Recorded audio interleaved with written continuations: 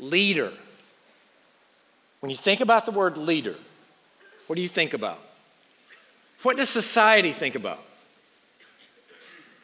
What would a secular definition of the word leader look like? Perhaps the words title, power, money, riches, promotions, possessions. Most secular leaders focus on popularity, possessions, power, and promotions. They want to line their own pockets. They want to have authority over people and get rich. Most secular leaders, think about Nebuchadnezzar. In his prideful arrogance, he stood on his back porch and he said, look at what that work of my hands has built. And God reminded him, no. It's not all about you. Many seek to be served. How many people can I gather around me that will do whatever I tell them to do, rather than seeking to serve others? It's a secular leadership. It's a self-centered philosophy where the leader occupies the center of his or her own universe. It's prideful, it's arrogant, it's unbiblical, and it's just downright wrong. But you will encounter it. And it comes naturally. The desire to feel good about yourself, to be the center of your universe, the desire to have people serve you and do whatever you want them to do, the desire to line your own pockets and have possessions and nice things, it comes very naturally to us. It's our sin nature that wants to accumulate all these things. It's our pride that wants to well up and say, we are important. So we have to fight against it. So Nehemiah today is going to model for us servant leadership. He, in a small way, points us to the greatest servant leader of all, Jesus Christ. Jesus came not to be served, but to serve. He humbled himself by taking the form of a servant, becoming obedient even to the point of death on a cross. So today we look at a lesser servant in the Old Testament who points us to a greater servant in the New Testament. And we look at a servant whose motivation talks to us about our own motivations in the gospel. Now, perhaps you're sitting there thinking, I'm not a leader, I'm a student. No, that's not true. All of us are leaders to one degree or another. We take care of the depth of our theology, of the depth of our ministry. We let the Lord take care of the breadth of what we're doing. But all of us have influence over others. All of us need to be good stewards of the gifts that God has given us, and all of us need to seek to serve others. Servant leadership. So in Nehemiah 5, make sure you're there. We'll read it in just a second. He demonstrates three admirable characteristics that we're going to walk through. It will be part of our 3 points as we walk through this narrative text that we should seek to live out. He provides a good example for us, and this way we should mimic Nehemiah. You remember in chapter 4 last time, he overcame the opposition from the outside. That opposition was intimidation. They told lies about them, and then after they told lies about them, they made fun of them, and then after they made fun of them, they said, we're going to come have war against you. And then after they said they were going to have war against you, it led to depression, and then he had to overcome all of these things. And so he overcame all of this outside opposition. Today we see internal opposition. And sometimes internal opposition is even harder to overcome than external opposition, because internal opposition tears us apart, whereas sometimes external opposition can force us together to fight a common enemy. So today, in facing this division, here's what we're going to see. We're going to see that Nehemiah listened compassionately. We're going to see that he led courageously. And we're going to see that he lived charitably. Those are going to be our 3 points. Here's our main idea before I read the text for you. The main idea is the fear of the Lord motivates us to serve God and others well. Now, I'm not going to read the entire text to start us off. I'm going to read the first 6 verses. But in this text of chapter 5, you're going to see the fear of the Lord twice. The fear of the Lord is a reverential awe of God. It's an Old Testament understanding of what we would talk about in the New Testament as recognizing who we are and who He is, which is the gospel. We repent of our sins and put our faith in the greater God, who is the glorious God who has redeemed us from our sins. So it's that fear of God then that leads us to serve God well, love for God, that should sound familiar to you, and to serve others well, love for others, 2 of our core values. These things should resonate with you. And then our 3 points for you. If you want to know where we're headed, this is where we're headed. Verses 1 through 6, listen compassionately. We should mimic that. Verses 7 through 13, lead courageously. And then verses 14 through 19, live charitably. Now, when we read the Bible, it's as though God himself were speaking to us. It is God's revelation to us through the inspiration of his Holy Spirit, using men to record his words for us, for our knowledge. So we stand in honor of the reading of God's word. So if you are able, would you stand with us today as we read the first 6 verses? Now there arose a great outcry of the people and of their wives against the Jewish brothers. For there were those who said, with our sons and our daughters we are many, so let us get grain that we may eat and keep alive. There were also those who said, we are mortgaging our fields, our vineyards, and our houses to get grain because of the famine. And there were those who said, we borrowed money for the king's taxes on our fields and on our vineyards. Now our flesh is as the flesh of our brothers, our children are as their children, yet we are forcing our sons and our daughters to be slaves. And some of our daughters have already been enslaved. But it's not in our power to help it, for these other men have our fields and our vineyards.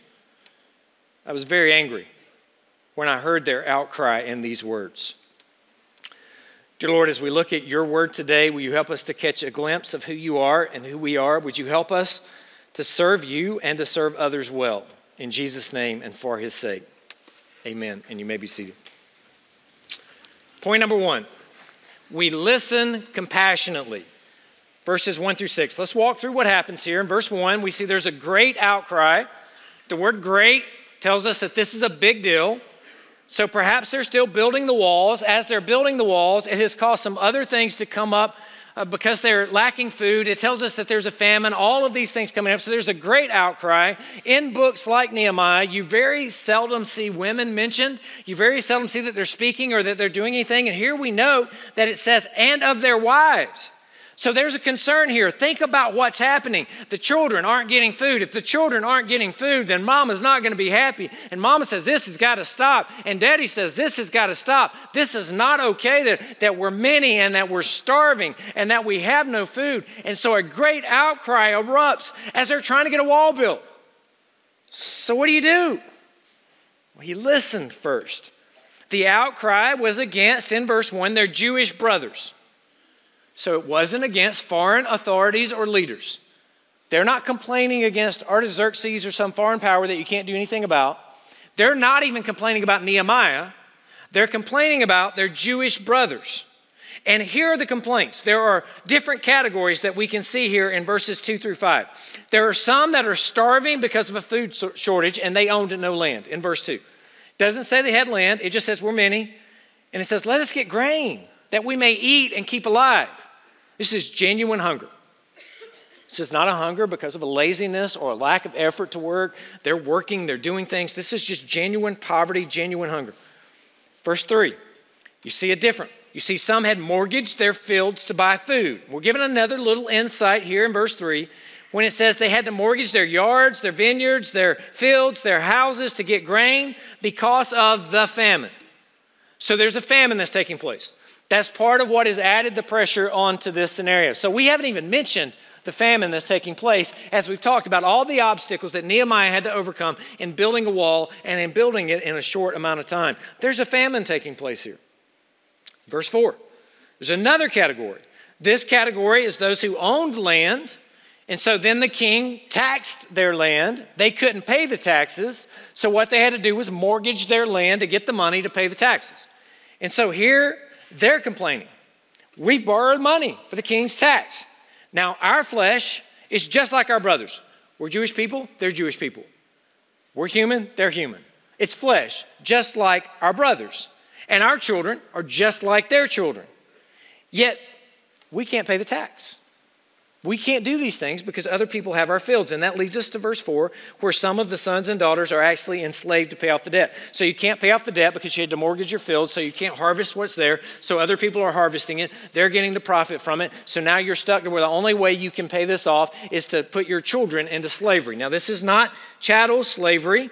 as we would have had in the United States. This is temporary debt slavery. You remember the year of Jubilee in your Old Testament, so that every 7 years that would be taken care of, that everything would be forgiven. And so here they're having to put their children into debt slavery, which is not a good scenario for any community seeking to glorify God and love others. They are choosing between slavery or starving. What do? It's a desperate situation. Nehemiah listened. How do I know he listened? And how do I know he was compassionate?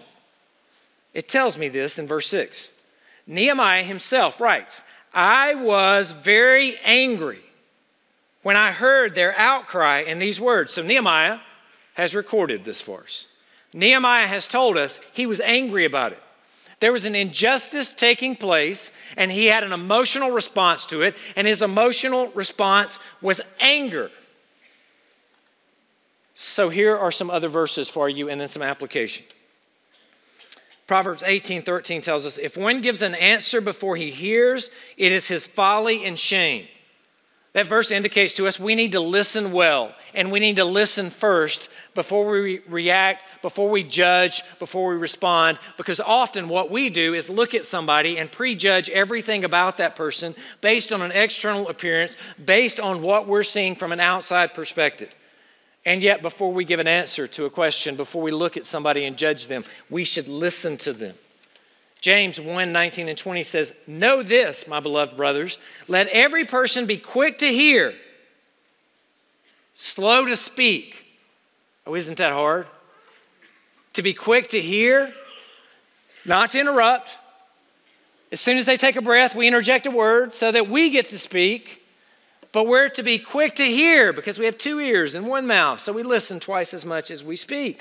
We are quick to listen, slow to speak, and slow to anger, for the anger of man does not produce the righteousness of God. So here's my application for you out of just this portion.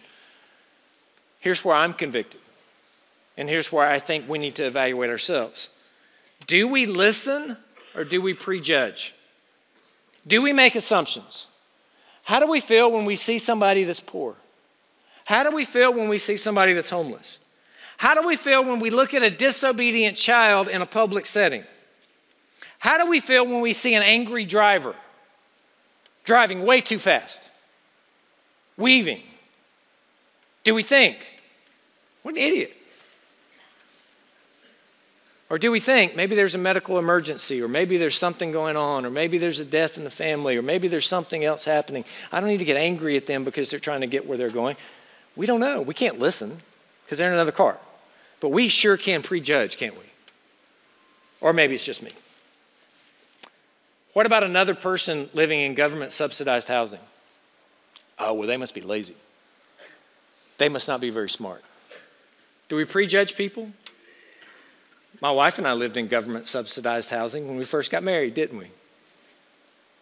We didn't live there for long, but we did. We started out there. Would you have looked at us pulling into that parking lot and thought, trash? Maybe. How often do we do that? And we shouldn't. We should listen. We should have compassion. We should seek to get to know others. What cultural forces could come to affect someone's sickness, medical bills, death of a family member, a child with autism, broken families, drug addiction, the opioid crisis is rampant in our state and throughout our nation. Things are happening all across the country. And I want to say to you that as Nehemiah showed compassion, we know Jesus also showed compassion. When he looked upon the masses, he had compassion on them. When he fed the 5,000, he looks out at this great crowd and he has compassion on them and he shows mercy on them. And this is what we should do as Christians too, is have love and compassion, but not just on others, upon our own community. How often is it we look at each other and even prejudge? We look at each other and we say, oh, well, you know, they're just fill in the blank. Can I challenge us to live to a higher standard, to live to a Nehemiah example, to live to the standard of our Savior, in that we are quick to listen, slow to speak, and that we show compassion freely? This fits for many of you, and many of you, you're going to have to do this day in and day out, and it's going to drain you, and it's going to be hard, and you're going to have to make sure you are in the Word, constantly replenishing your souls, because you're going to go into fields like social work, And you're going to constantly be in cases where you could walk in and prejudge a situation without listening. You're going to have to listen to what's going on. You're going to have the wisdom of Solomon to determine how you can help. You're going to get angry at times. You're going to be completely drained emotionally at times. Some of you who are educators and see students in your classroom, you're going to experience this emotion, this feeling day after day after day as you see students whose parents may not be investing in their lives. And it's going to be so easy for us to prejudge. Oh, well, they're just fill in the blank. Those of you who are healthcare workers, you see somebody come in and immediately prejudge and line them up. They go in this category. They go in that category. How easy is it for us to do this, and how hard is it for us to listen with compassion? So I challenge you today to look in the mirror and ask yourself this question: do I give others the amount of grace that I would like for them to give me? Point number 2, lead courageously. Look at what happens here in verse 7. Verse 7, it says, I took counsel with myself. Now there's a good point right there. So he's angry. He admits he's angry. Because he's angry, he says in verse 7, I took counsel with myself. Well, what does that mean? I talked to myself. I calmed it down. I allowed my blood pressure to drift down rather than just reacting and responding while the adrenaline was flowing. While I could still taste the adrenaline in my mouth, I didn't go do something.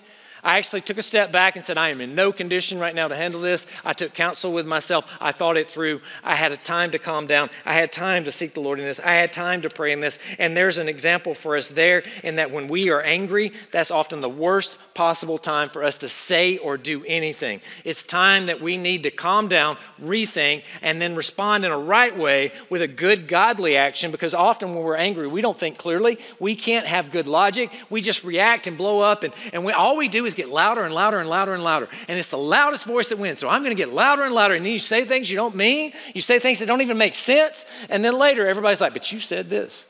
Like, yeah, I did. And I was an idiot when I did it because I was angry. And I didn't listen to Nehemiah, who said he took counsel with himself. Do you have that self-awareness to recognize that you're angry and you shouldn't be speaking or typing or texting or tweeting or Instagramming or fill in your blank? Can we self-correct? Can we recognize the sinful nature as it wells up inside of us? The selfishness, the anger, the pride, the arrogance as it begins to emerge, as our shoulders begin to bow back, as our brows begin to furrow, and we begin to say, I'm going to take vengeance right now on this. And we recognize that I'm going to take vengeance on this I'm going to give you a piece of my mind is an ungodly action that we should never pursue. We need to back up.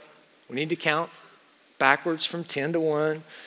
We need to take some deep breaths. We may need to just turn and walk away. We may need to get it alone, get some time with God. God, I'm mad. God, I don't know how to handle this injustice. God, I just want to blow up. God, I just want to go punch somebody. Maybe that's your issue. I just want to go hit somebody or something. I'm going to go hit a wall. How dumb is that? The wall didn't do anything, and it's going to break your fist, but you're going to hit it anyway. We do really stupid stuff. I've got a weakness. I need to calm down.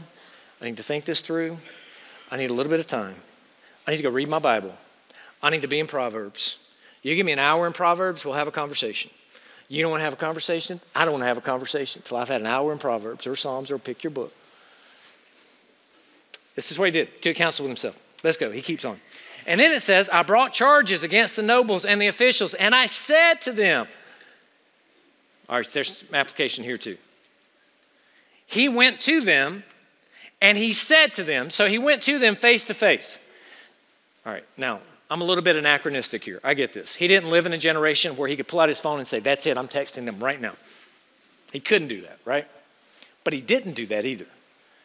And I want to say to you, there are times when you should never text, you should never tweet, you should never post on Instagram or Facebook or TikTok or whatever it is you're posting on now. You should never do it. Just don't do it. If there is bad news, if there is hard news, if there's a difficult conversation, if there's something that needs to be said, you don't even need to pick up the phone to do it a lot of times. You need to get up, get on your feet, walk across to somebody, look at somebody in the eye and say, we need to have a conversation. Nehemiah said to them, This is difficult. We don't like to do this. Why is it we don't like to do this? Because our blood pressure gets up and it's hard to have a conversation with somebody. I'm not going to know the right words to say. What if they say something else? I don't know that I'm going to win. It's not about winning. It's about winning a friend. It's about face-to-face. It's about getting in front of somebody. And if you have a fear of this, then check yourself right now in the mirror and say, if I don't want to talk to somebody about a hard topic, I've got to work on that, because that is part of being an adult. That is part of being a mature follower of Christ, is that I love other people so much, I will go have a conversation with them face-to-face, because it's so much easier to sit behind a keyboard and type on keys one way or another and be rude and arrogant and harsh and sinful, and tone cannot be understood in keys. So I can go to you and with my face, I can say to you, brother, this is hard. And we've got to have a hard conversation. And I love you. And that's why I want to tell you the truth. And I can't say all of that behind a text. So can I just say to you by way of application here, if you struggle with having a hard conversation face to face with another person, you have to develop that skill. And you have to develop that skill now. Otherwise, it will hold you back. And there's a whole lot of stuff that should never be put in email anyway.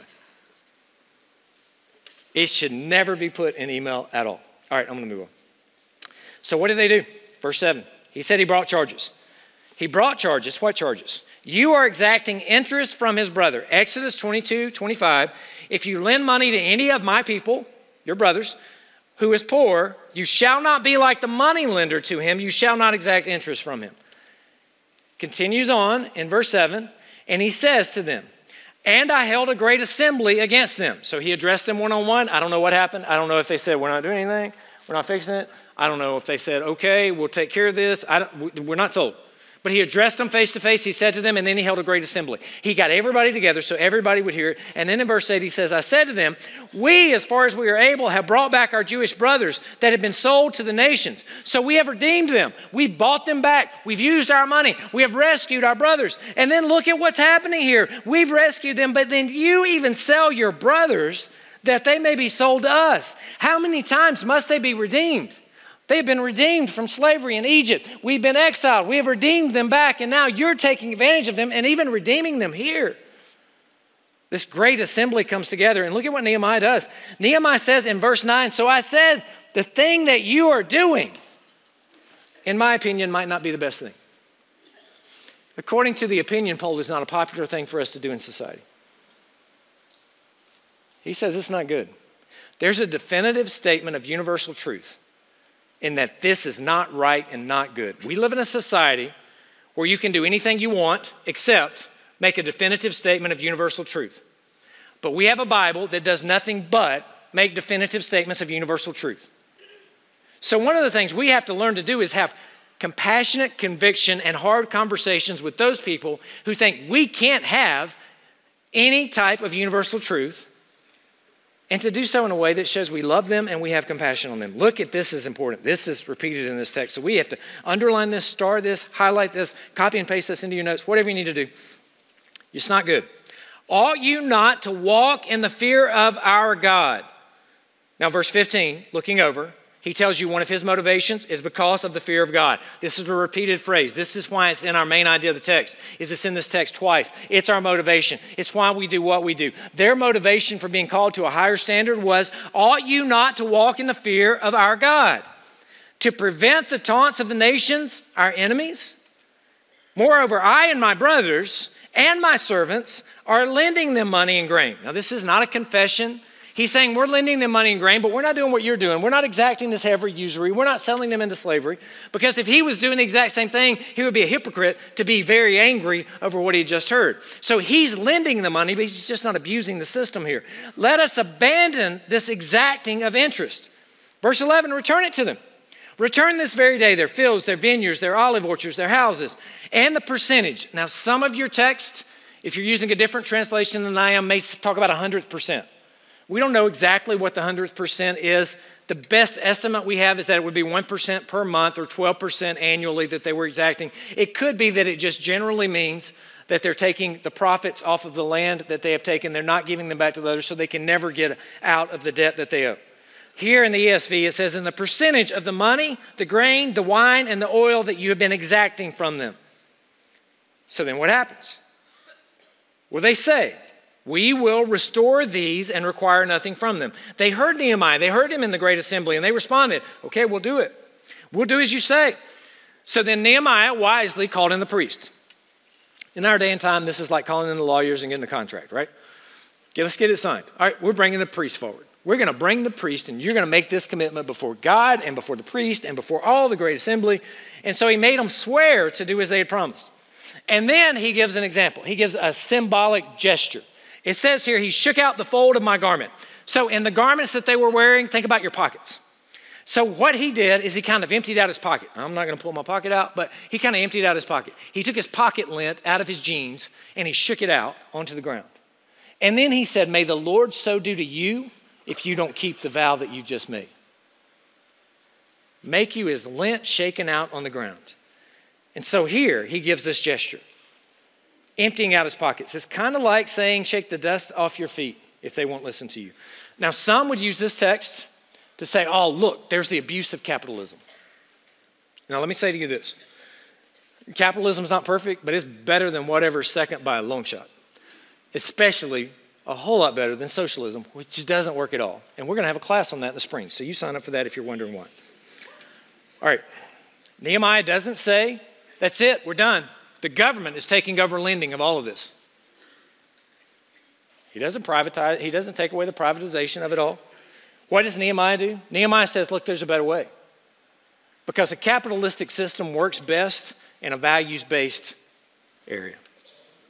If you have people that love God and fear God and know there's a judge coming and they love others, then they're not going to take advantage of others in such a way to step on top of them. They're going to serve others well, and you can serve others well in a capitalistic society. So what we have happening in our culture today is they're looking at the evils of capitalism and they're saying, get rid of capitalism instead of get rid of the evils. And they're saying, let's replace it with another system. That's broken and doesn't work and has no hope of working. And instead, what we need to be doing is we need to be saying, yeah, there are evils. Let's get rid of the evils. Let's live by a higher standard because there is a universal standard and there is a creator. It's not evolution, which is the problem because evolution teaches survival of the fittest and I'm going to step on you because I'm going to survive. And so that's exactly what you're seeing in some secular societies. And God created us, all of us. So because God created us, when we love others, those created by God in his image well, God is pleased. And therefore the fear of God calls us to serve others well and to do business in such a way that I am pleased and they are pleased and everybody wins. We create win-win scenarios. So let's call each other to a higher level of commitment and values in the way that we do business in our lives. Nehemiah obeyed God's laws over man's logic. Nehemiah was not afraid of the people he encountered. Can you imagine going up against the most powerful people in the area and calling a great assembly and saying, what you're doing is wrong? That could have been the end of his political career, right? No politician today would do that because they're not going to get gifts and they're not going to have money to run their next campaign. And if they don't have gifts and money to run their next campaign, they are done. They're going home. And yet here Nehemiah, who we find out was governor, here in just a few verses for 12 years, says to them, this is not right. This is courageous leadership. This is convictional leadership. Can I challenge you to lead with courage and to lead with conviction in your life? So now that the accusation could come against Nehemiah. What are you doing? So probably later on he adds this portion in. Verse 14. As he's remembering back, he talks about this. Verse 14, it tells us, moreover, from the time I was appointed to be their governor, there's a point here. He didn't lead with the fact he was governor. This is the first time he's told us he was governor. He doesn't lead with his title. Let me tell you who I am. He just mentions it here. From the time I was appointed governor in the land of Judah, from the 20th year to the 32nd year of Artaxerxes, the king, 12 years, neither I nor my brothers ate the food allowance of the governor. Now that's the main portion of this section. He lived charitably. That's what we're going to see in verses 14 to 19. He didn't take the food allowance of the governor. The former governors who were before me had laid heavy burden on the people, and they had took from them for their daily rations 40 shekels of silver. Even their servants of the former governors, those servants had lorded it over the people. But I did not do so. Why? Because I wanted to be popular. No. I did not do so because of the fear of God. I also persevered in the work on this wall, and we acquired no land. It wasn't out for himself. And all my servants all of my servants, were gathered there for the work. Moreover, there were at my table 150 men, Jews and officials, besides those who came to us from the other nations that were around us. Now, what was prepared at my expense for each day, this is what they did each day, was 1 ox, 6 choice sheep and birds, and every 10 days all kinds of wine in abundance. Yet for this, he repeats it, I did not demand the food allowance. Why did he not do it? Fear the Lord. Why else did he not do it? He gives us a glimpse. I did not demand the food allowance of the governor because the service was too heavy on this people. Motivated by the fear of God, we serve God and others well. This is what we see in this text. The service was too heavy on the people. In verse 19, remember for my good, oh my God, all that I have done for this people. So one commentator said that this could be up to 600 or more people that came to his table every single day. Nehemiah must have been pretty rich. And yet Nehemiah was an example to us in the Old Testament of how to live with wealth generously to the benefit and good service of God and to others. And he says, remember me, my God. He says 7 times, remember me, God. In 5:19, twice in 6:14. He ends it in the book in 13, 14, 22, and 29, and 31. The last verse, remember me, God. So let me give you this.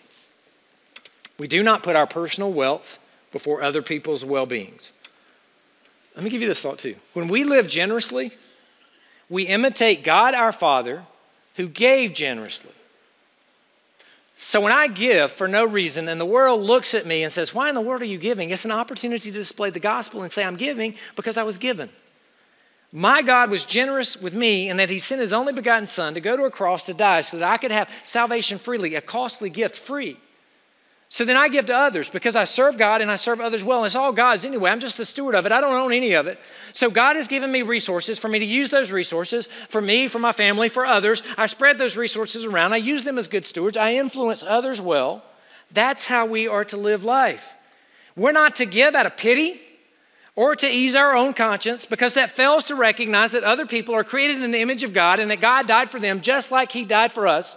And they are valuable human beings that we should listen to with compassion. And then lead courageously and then respond with charity.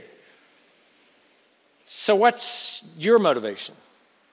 Are you an angry person? Are you a selfish person? Are you a person that never takes counsel with yourself? Or do you exemplify our core values here? Fear God. Love others. Integrity in your conduct. Excellence in your effort. We live for the approval of the master, not the applause of man. We live for the approval of the master, not the applause of man. All right, I have something here. Anybody know what this is? This is a special fork. This says Walco 58 on the back of it. Do you know why that makes it a special fork? Because that means it came from the dining hall. I have my own fork. You can't have it. It's my precious. Let me ask you this question. When you eat a good meal, how often do you compliment the fork? Look at that fork. It's shiny. Oh, and the weight of this fork is just so nice. Oh, and it's not perfectly balanced, so I won't drop it off the edge of the stage, but it's balanced enough that it brings food to my mouth. How many of you have ever complimented the fork? You never notice the fork unless the fork is messed up. And then you can't stop staring at the fork because the fork is deformed. What happened to my fork? I need a better fork. You messed up fork. I've got to fix you. Fork, you're wrong here. Or if you can't find a fork.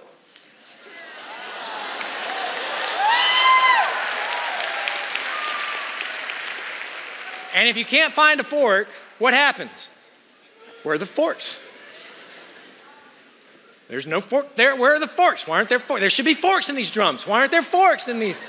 We walk around. There needs to be forks. We never compliment the fork, but we sure do miss the fork when the fork's not there. The fork is a good servant seeking to serve because all the fork does is bring us the food so that the individual enjoys the deliciousness that is before them. But without the fork, I've got to get my hands dirty and then I'm not. A spoon just doesn't work. It's not a fork. I need a fork. All a fork does is serve. But how valuable is a fork? It's pretty valuable. That's why we have just unleashed 350 new forks in the dining hall as well. So, yeah.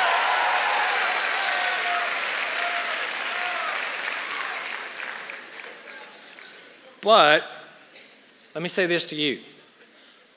How often is it that we're looking around and there's a servant that's needed to connect God's people created in his image that he died on the cross to redeem to God's grace, and the servant is missing? The servant doesn't need praise. It's just a fork. It's not doing anything all that special until it's not there.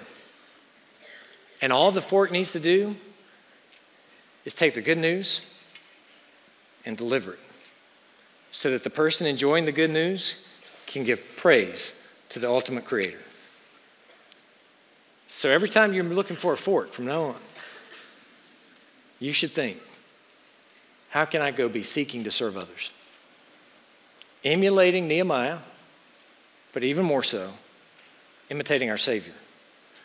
What's our motivation in this? It's not works-based, it's gospel-based. Because it is ultimately the fear of the Lord that motivates us to serve God and others well. Dear Lord, I pray that you would help us to resist the temptations of the world, to resist prideful selfishness, the arrogance. Lord, that you would help us to seek to serve you and to serve others well. And Lord, that we would do so not for our own sake or not for our own glory, but that we would do so for your glory. So Lord, today, help us examine our own lives, help us love others, help us listen compassionately, help us lead courageously, and help us live charitably. We ask this in Jesus' name. Amen. You are dismissed.